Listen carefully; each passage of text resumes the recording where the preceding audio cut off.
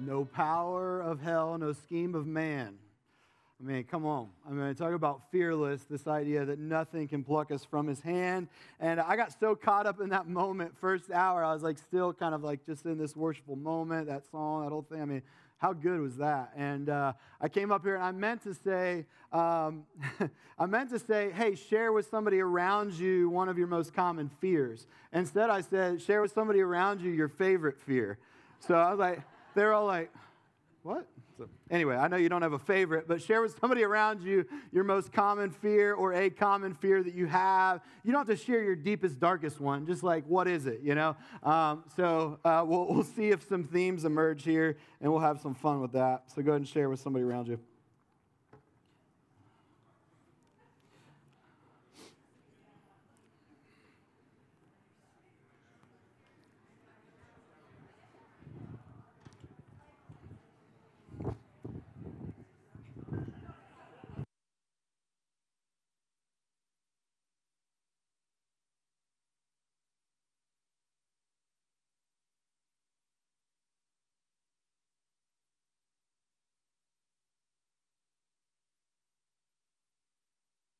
Have a few. It sounds like we got a fear or two. Where are the snake people at? I know they're out there. Where you at? All right. It's biblical, folks. Genesis 1, all right? The serpent cannot be trusted, all right? And I'm a snake guy myself. What about, like, insects, specifically spiders? Where are the spider people? Nobody ever was, like, pleasantly surprised by a spider. Like, oh, hey, little guy, come here, you know? Maybe a few of you. You're the weird ones. You're the outliers. There's a lot of them we could name, right? And some of you maybe got deep, and somebody next to you was like, wow, that's like, we'll talk about that later. That's deep, right? But we have some phobias. We all have fears, right? And I found this cool thing from like a year ago that was like the most Googled phobia by state. And so here, if you're wondering what states are afraid of, I'll just show you this chart. And I feel like the weatherman with this. Like, you know, like we're seeing a little bit of blood like through the middle here, you know. A lot of blood fear down here, you know, in Texas. But like, okay, there's some ones that like make sense, like to me, like failure. That's like Ohio. That's us. We're afraid of failure apparently, and that seems like it makes sense. It means we're striving, you know, we're going big, you know, we're afraid of failing. Blood makes sense, and here's why. Because if there's blood, there's usually a problem. Okay, just in general, especially if it's your own blood and you're like, okay, I get that one. I do not want to see my own blood. Needles kind of make sense with that. You know, some of you don't like to get a shot. You know, there was definitely some interesting ones here. Like, okay, we got some spots kind of like in New Jersey and New York where they're like, or New Jersey and one of those other, Rhode Island, one of those other little states, they're afraid of intimacy. It's like they're the ones like, they went deep. Like, we're afraid of intimacy. They're not getting together with anybody in Mississippi because they're afraid of being alone. So it's like you got like the two, I don't want intimacy, I don't want to be alone, I don't know, you know. I'm glad that Wyoming finally brought this one up, you know, because, I mean, seriously though, like, who came up with the clown idea, especially for like kids' birthday parties? Like, this is like the weirdest, like dress up like a really creepy dude, you know, like big lips, hair, the whole thing, blow up some balloons, kids are going to love it. Do not bring a clown to my birthday party, okay? I'm just saying, and I don't know. I'm still not a clown guy. Maybe it's because of Ronald McDonald. I don't know. It's like the stuff of nightmares. There's some interesting ones too. Like one of the other ones, I was like, what was the age of this study that like West Virginia is still scared of the dark? You know, like that's the thing. Like, yeah, but we sleep with the lights on in West Virginia. You know, like that's, I guess. But one I was most confused about, somebody explained it to me later, was what is going on in New Mexico? Like New Mexico and Hawaii, like fear of holes. I don't know. You guys watch out for the holes in those states, all right, if you're traveling there. I don't know. I'm not trying to make light of people's fears. Maybe I am. I don't know. I've got my own, and we all have them, right? Our fears differ, but we all have them, which is why this series that we've been in has been so good because, like, those are just some fun ones, right? But when we really get down to it, we've got some significant fears. I mean, we do. You know, whether we like to admit it, no matter how tough we might appear on the outside, like, internally, we all deal with this thing. In fact, fear is a function that God gave us. It's an emotion that God gave us. And in the right setting, in the right moment, and expressed in the right way, it's important, right? This is the whole fight or flight thing. Like fear ramps you up in an important way, right, to respond to maybe a stimulus or whatever it is. Like God gave us fear. And so fear is actually a good thing if applied in the right way, if we experience it in the right way. And so fear is a constructive thing. But what we've been talking about in this series is, what does it look like to be fearless? Fearless. And we did this little exercise actually right here around this room as a staff this week, where it's played some worship music and we had some different prompts to kind of think through and reflect. And one of them was really around this topic of, what does it mean to be fearless in your own words? And it was interesting to me, like as we there was like a theme that really kind of was very similar, and it was one of the things that I had kind of said too. And for me, I just basically wrote, what it means to be fearless is trust is greater than my fear. Because here's the reality. Fearless doesn't mean that I just don't have any fear. That wasn't the reality for Joshua. That's not the reality for anyone. But what happens when we're fearless is it means that our trust exceeds our fear. That our trust exceeds our fear. And what we've been really trying to get our heads around and our hearts around this series is that when we serve God, the God of the Bible, that when we trust in Him, our fear can be less. The more that we trust in Him, the less we have to be crippled by fear. And so when we see Joshua, we look at his story, and this, by the way, what really has been the basis, the framework for the series has been Joshua 1 through, and I think we're going through like 5. And these first several chapters of Joshua, basically what's happening is Moses kind of took the ball downfield, and now the backup quarterback's coming in, the next guy in line, and here's Joshua. And I just got to imagine, Moses is a legend, and he's kind of led them out of Egypt, right? Out of the land of slavery. They've wandered for a long time. God's been faithful, though, through it all. And now, basically, Moses, he had kind of a lapse in judgment at some point, and God's like, hey, buddy, you're not going to see the promised land, but that's okay. Thanks for your work here. And then Joshua is going to be the one to kind of bring them into the promised land. But can you imagine following up Moses? Like, this guy's a legend, and here you are, you're Joshua. You're like, okay, here's the baton. And the Lord, what's the first thing He tells them in Joshua 1? Be strong and courageous.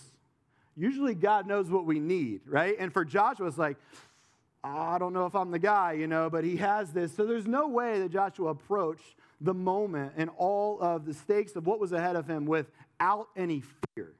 Yet he responded in a way that was fearless. He trusted more. He feared less. And that is the call of this series. That really is what all of us, I'm really hoping that all of us can grab a hold of throughout this series. And not just in a way where like, oh yeah, I get that in my head, but what would it look like if we actually lived the way Joshua did as he, with a fearless response, takes steps into the promised land. Even over and over again, as it seems like it just seems impossible. Even as we get closer, it's like, man, now we got a river ahead of us. Like, what are we going to do about that? Like, can't forge this thing. Like, this isn't the Oregon Trail, Like, what are we going to do? And so God shows up, as we saw last week. And last week, we saw this epic moment. I'm like, Stephen got this great message, right? He's talk about the river opening up. I'm like, how did those topics work out? He wrote it. So he's like, he gets that cool moment. We're like living in the miraculous moment, And here we are now, and here's where we're picking things up. We're on the other side of the Jordan now. You ever been in one of those moments like, man, I just experienced the most epic thing in the world, and then everything goes back to everyday life? And you're like, now what? Like, what do we do after the miracle? What do we do after we overcome the obstacle? What do we do after we're walking in victory? And that's what I want to talk with you about today. And I could give you the entire message in case some of you got other things to do today. I could give it to you in a word. I hope you stay, though, because there's going to be more good stuff, hopefully. One word. Here's what we do on the other side of the Jordan moment. We remember. We remember. That's it. We remember. On the other side of a God moment, what we'll see today is that we build a monument. God moment, God monument. And so as we talk today, we're going to be talking about God monuments. And what this is us tangibly, intentionally remembering God, who he is, what he's done.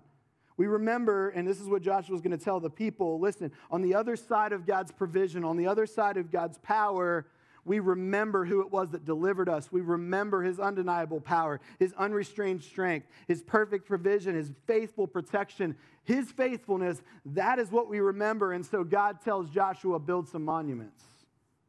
And there's great biblical precedent here, especially in the Old Testament, of physical monuments being built to memorialize an event that should not be forgotten. Sometimes they just flat out like rename a place. So like this place is renamed this because this happened here. And I talk about a good memory, or they rename somebody like this, you got a new name now. Here's why.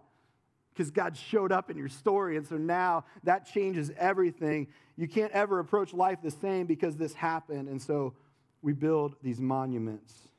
And Aiden actually asked me on the way in, he's like, Dad, what are you talking about today? I'm like, I'm talking about God monuments. He's like, oh, cool, what's that? I'm like, explain it to him. I'm like, and like talking about how they built these altars and these monuments around these. He's like, well, how do we do that today? That's a great question. I should have answered that in the message. You know, I was thinking, well, that's good. Because we can't just go around building things in places that happen, right? Like, man, I had this God moment in the grocery store. Like, I'm going to stack these cans, and this place is now called, that just popped into my head. That was such an ADD thing to do. But what do we do today? What do we do? One of the things we just did, we do things like communion, right? We come around these moments. We remember these moments. We have this tradition that is coming around God's table in communion to remember the cross, and this is an altar. Because what are we doing? We're remembering what is most important. We're remembering God. We're remembering all that God did. We do this in different ways. Some of you journal. We have a couple traditions that we do. I'll give you an example. One of them is a weekly tradition, and we, on our Sabbath day, which is usually kind of Friday night into Saturday, we have a Friday night movie night. And what we do is we go around the table, and we do this even with young kids, and say, all right, tell us about the good stuff, the bad stuff, and tell us, about just if something, is inspiring to you this week or whatever. We kind of go through kind of like Happy's Crappies kind of deal, Happy's Crappies Sappies, we call them, So we like go through this, and then the point of it all is not just to share our stuff, but to say, oh man, look at what God has done this week. Like, look at how God's provided this week. Look at his provision.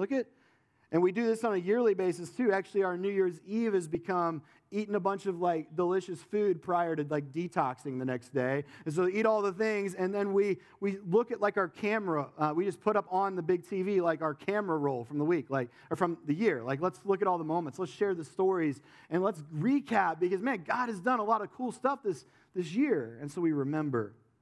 There's a lot of ways that we can do this. That's why Sunday morning is important. That's why us coming together in various ways is important. That's why community is important. But we remember God. We build monuments. And let me tell you today, what I'm not going to answer is as much of what that looks like for you, but what I do want to share with you today is why God monuments matter. Why it matters that we remember. And I feel like this really comes to the surface in the story of Joshua 4. And here's the first one. God monuments anchor us to our shared story. So here we are, we're on the other side of the miracle. God has opened up a river, which shouldn't surprise us because he's God, but it's pretty surprising. It's pretty epic. It's amazing. Not many of these guys are going to see anything like that in their lifetime again. And so it says that when this is all over, and when the whole nation had finished crossing the Jordan, the Lord said to Joshua, choose 12 men from among the people, one from each tribe, and tell them to take up 12 stones from the middle of the Jordan, from right where the priests are standing, and carry them over with you and put them down at the place where you stay tonight. And later he tells them that this is significant because this is going to be a marking moment, a sign of God's power for the generations. And so this is important. And so the first thing that God monuments do is they anchor us to our shared story. Notice, it's subtle here, the whole nation. The whole nation was represented. This was a national story. This was a story that really encapsulated all of God's people. And notice that he says, I want you to have a representative from each of the tribes, right? Because there's all these tribes, and I want everyone to be a participant in this. And so in that, Joshua is reminding the people, the Lord via Joshua is reminding the people that we are a part of something bigger than ourselves. But that's important. Because I think sometimes we can kind of get in our own little lane and be like, this is just like my story. It's this kind of really narrow little, so this is just my story. And it becomes kind of this small story, but we forget that our story falls within a much larger story that actually makes our story make sense. And it's God's story, God's redemptive story. And by the way, story was everything in Joshua's day. They would sit around like the fire at night. They would be sharing these stories. And this is how things were really translated and replicated through the years, is through the oral tradition, meaning they were storytellers. They told stories, and so this was natural for them to tell these same stories over and over again so that they would not forget. So storytelling was really critical. So God instructs Joshua to get a representative from each tribe to grab a stone, and these stones, listen, would be the prompt for a story. Because he says, then when they ask, the future generations ask, here's what you tell them. You get to tell them the story. And so this monument then really becomes just this opportunity to tell the story of what God has done. And they remind us of the greater story that each one of us finds our place in. And we are a people, as humans, we are really shaped by story. I mean, think about it. Think about really just the fact that each one of us has a story, that we've been written into a greater story. And stories, just think about watching a movie or they have this way of just really like impacting us down deep. Why? Because there's themes that emerge that remind us of the story that we're a part of. Stories inspire us, they instruct us. And so when we think about what Joshua's doing here, he's helping them anchor back to this story, the story of God. The redemptive God, the God of love, the God who frees us, delivers us, the God that opens up rivers without even breaking a sweat.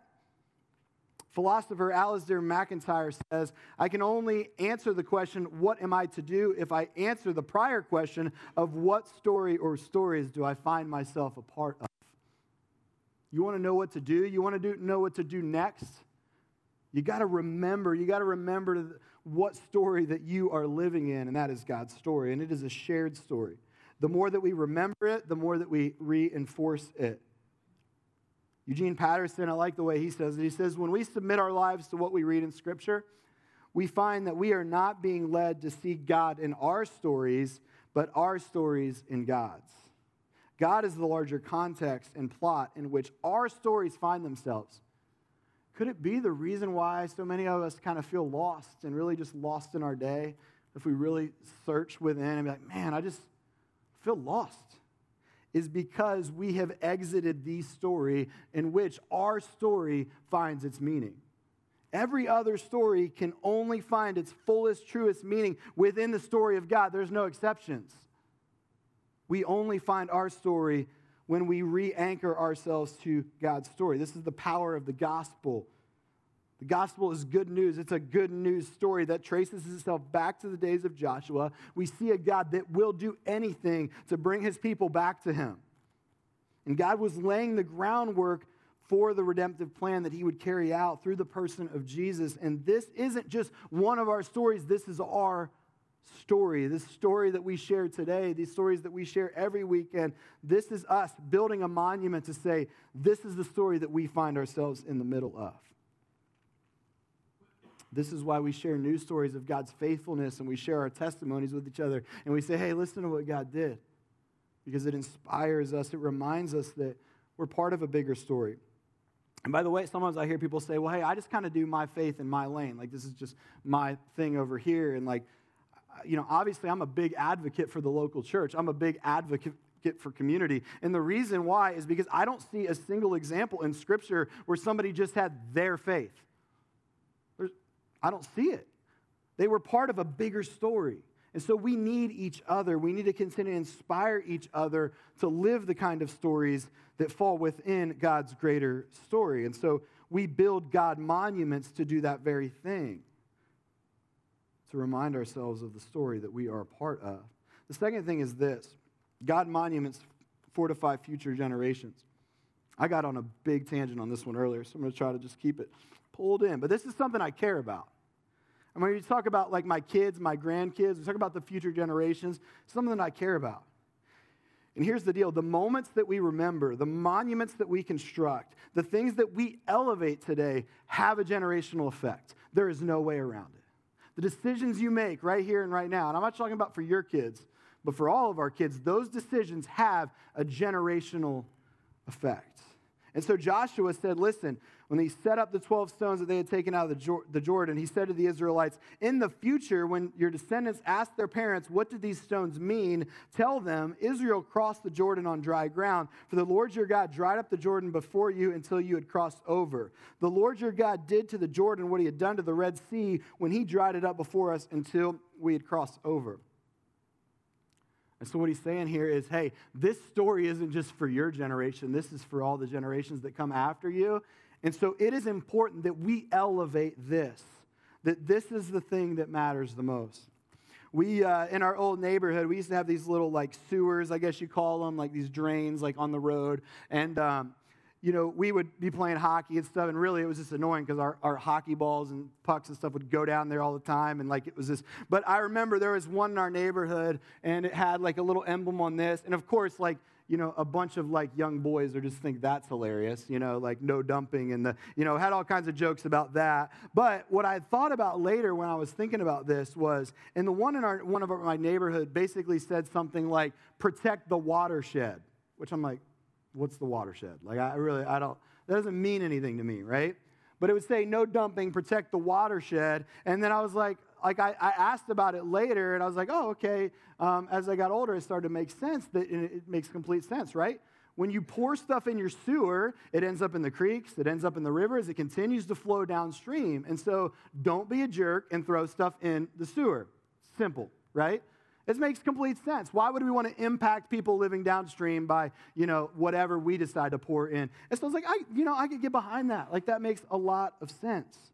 So basically, it's just saying, like, when you say protect the watershed, you're just saying the things that you pour in here have an effect downstream. So it matters that you keep this water fresh right here and now. It's going to affect all of us. It's going to affect, the water that we drink, and on and on and on. As you can imagine, I'm really not talking about drinking water, okay? What I'm trying to tell you is we have got to protect the watershed. In other words, the things that we value today, what matters to us as a people, the priorities, the decisions, the attitudes, mentalities, all of those things flow downstream. And what happens is, and what we should really be asking is, are our attitudes, our mentalities, our decisions, and I'm talking about all of us right now, are they creating a pleasant place to live downstream? I'm not just talking about society. I'm talking about us.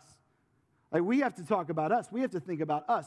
Are the rhythms and patterns that we are creating right now, are they creating a pleasant place for our kids to live downstream?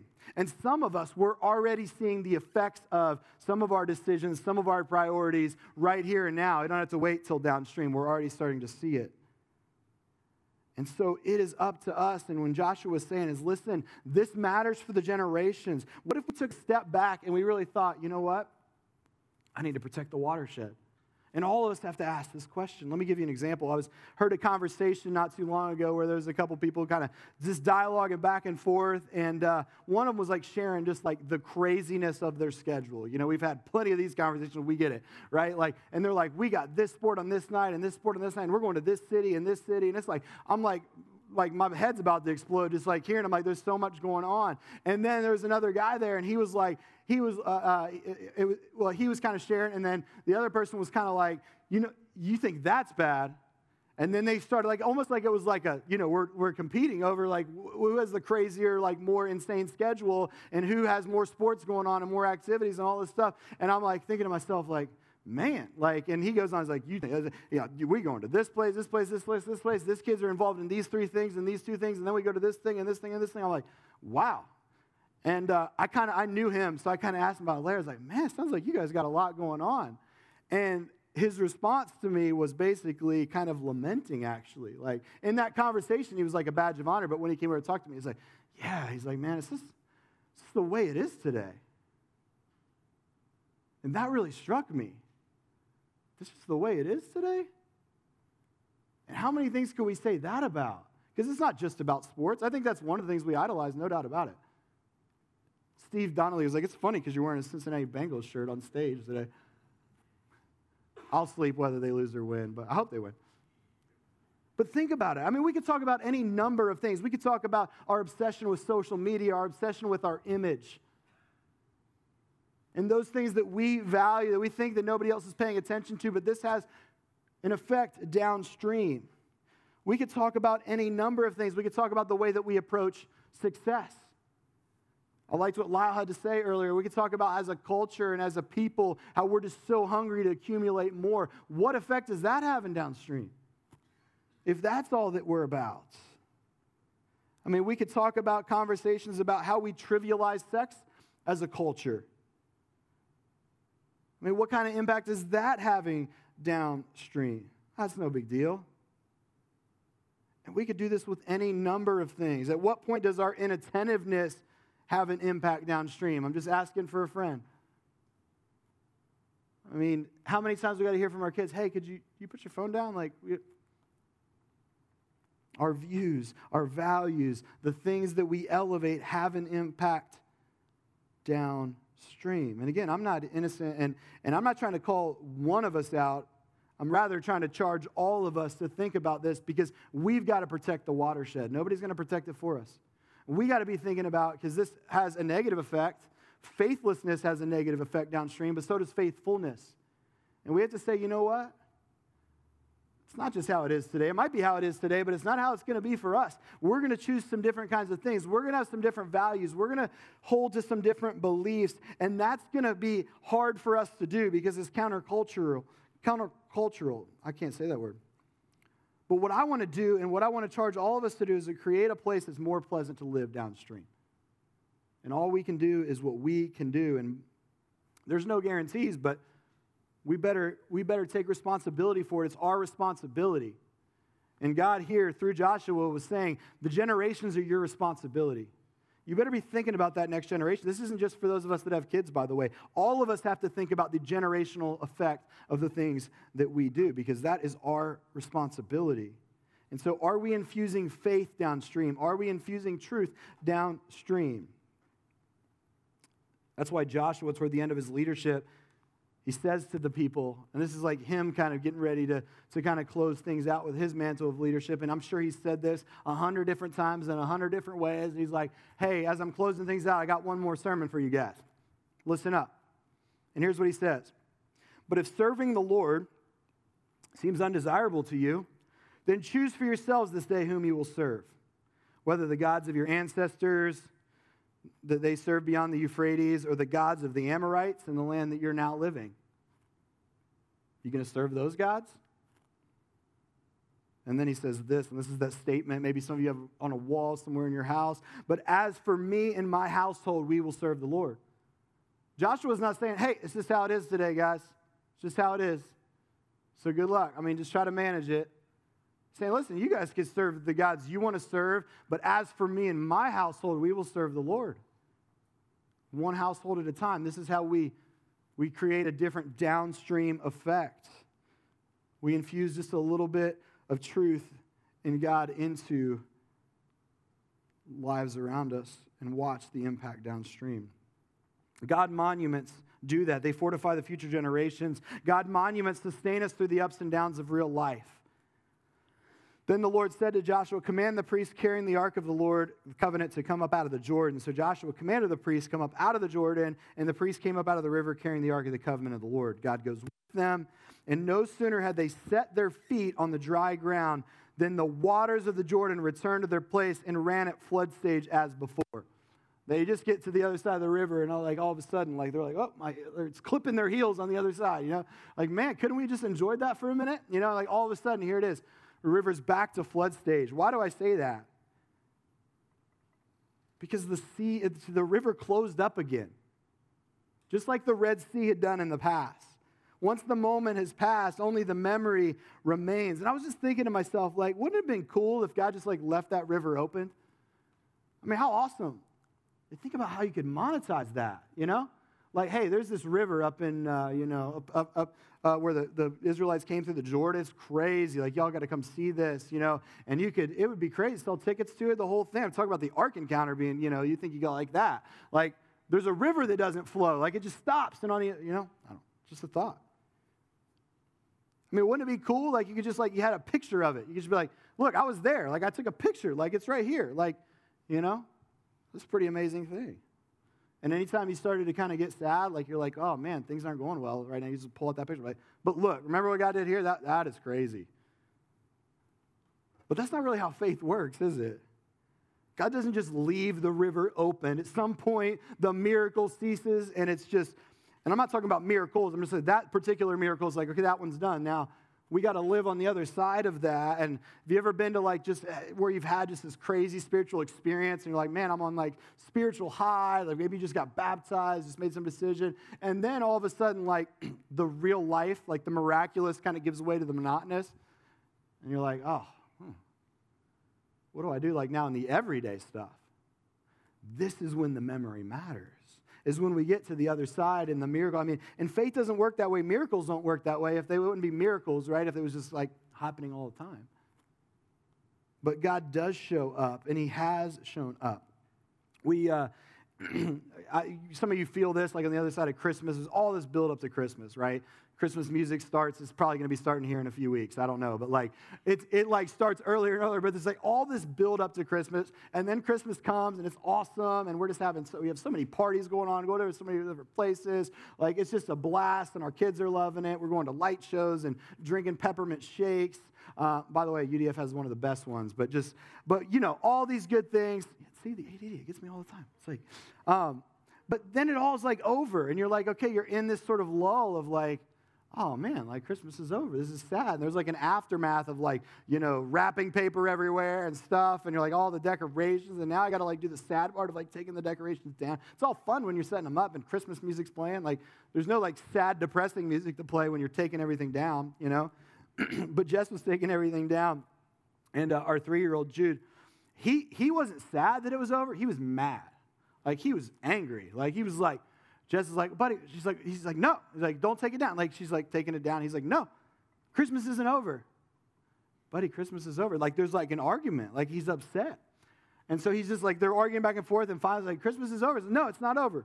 And so he like takes like a string of lights, and he's just like, this is because he's mad. He's like, I'm going to rip these lights up.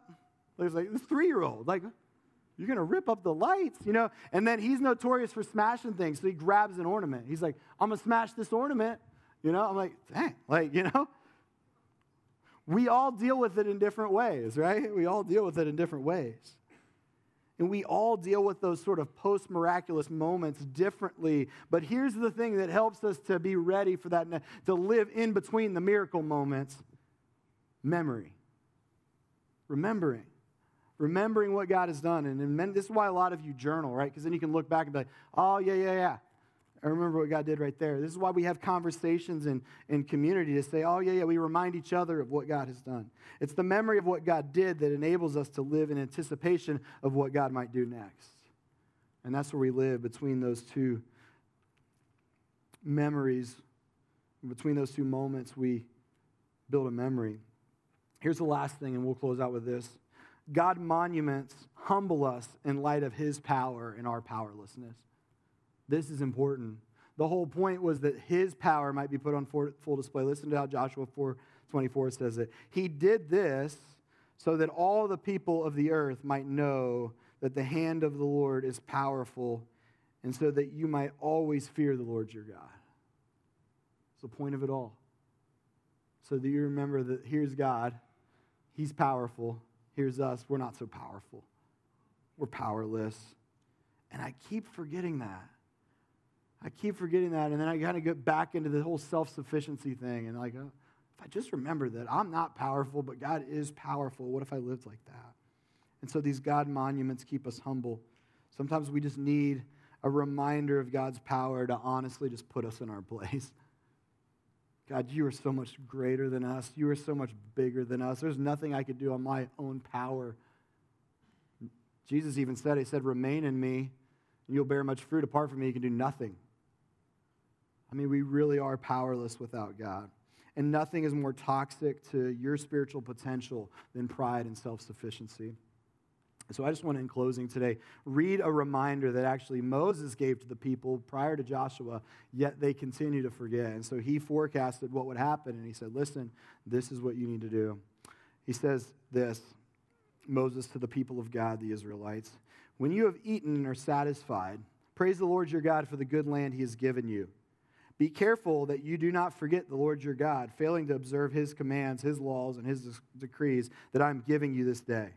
Otherwise, when you eat and are satisfied, when you build fine houses and settle down, and when your herds and flocks grow large, and your silver and gold increase, and all you have is multiplied, he says, here's what's going to happen. Your heart will become proud, and you will forget the Lord your God, who brought you up out of Egypt, out of the land of slavery. He led you through the vast and dreadful wilderness, that thirsty and waterless land, with its venomous snakes and scorpions. He brought you water out of a hard rock. He gave you manna to eat in the wilderness, something your ancestors had never known, to humble and test you so that in the end it might go well with you. You may say to yourself, my power and the strength of my hands have produced this for me.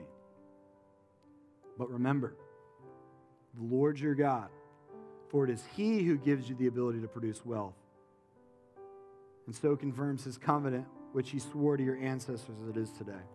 God, we close today just remembering. We get God amnesia in the day-to-day, God, and on the other side of the miracles, God, we forget your power. We overemphasize our own. And God, we're just asking today, God, that you would, even as we sing these songs, God, that you would just remind us. Just give us even just a picture of even this year or beyond this year, God, little places where your hand has been, where you have led us, where you've guided us, where you've answered our prayers. Regardless of where we are today, God, or what season we're in, God, I just pray, God, that we could, as a community, God, be reminded of you and your goodness. And help us to always remember, most of all, God, the monument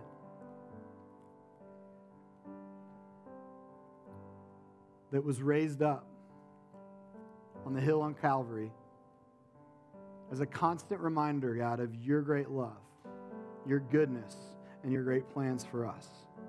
We lean into you now, God, and we worship you. As we're about to sing, God, we're no longer slaves. We are free people who live in a free relationship with you, God, and we just ask that you would continue to challenge us to live freely and fully, God, as you've called us to. In Jesus' name, amen.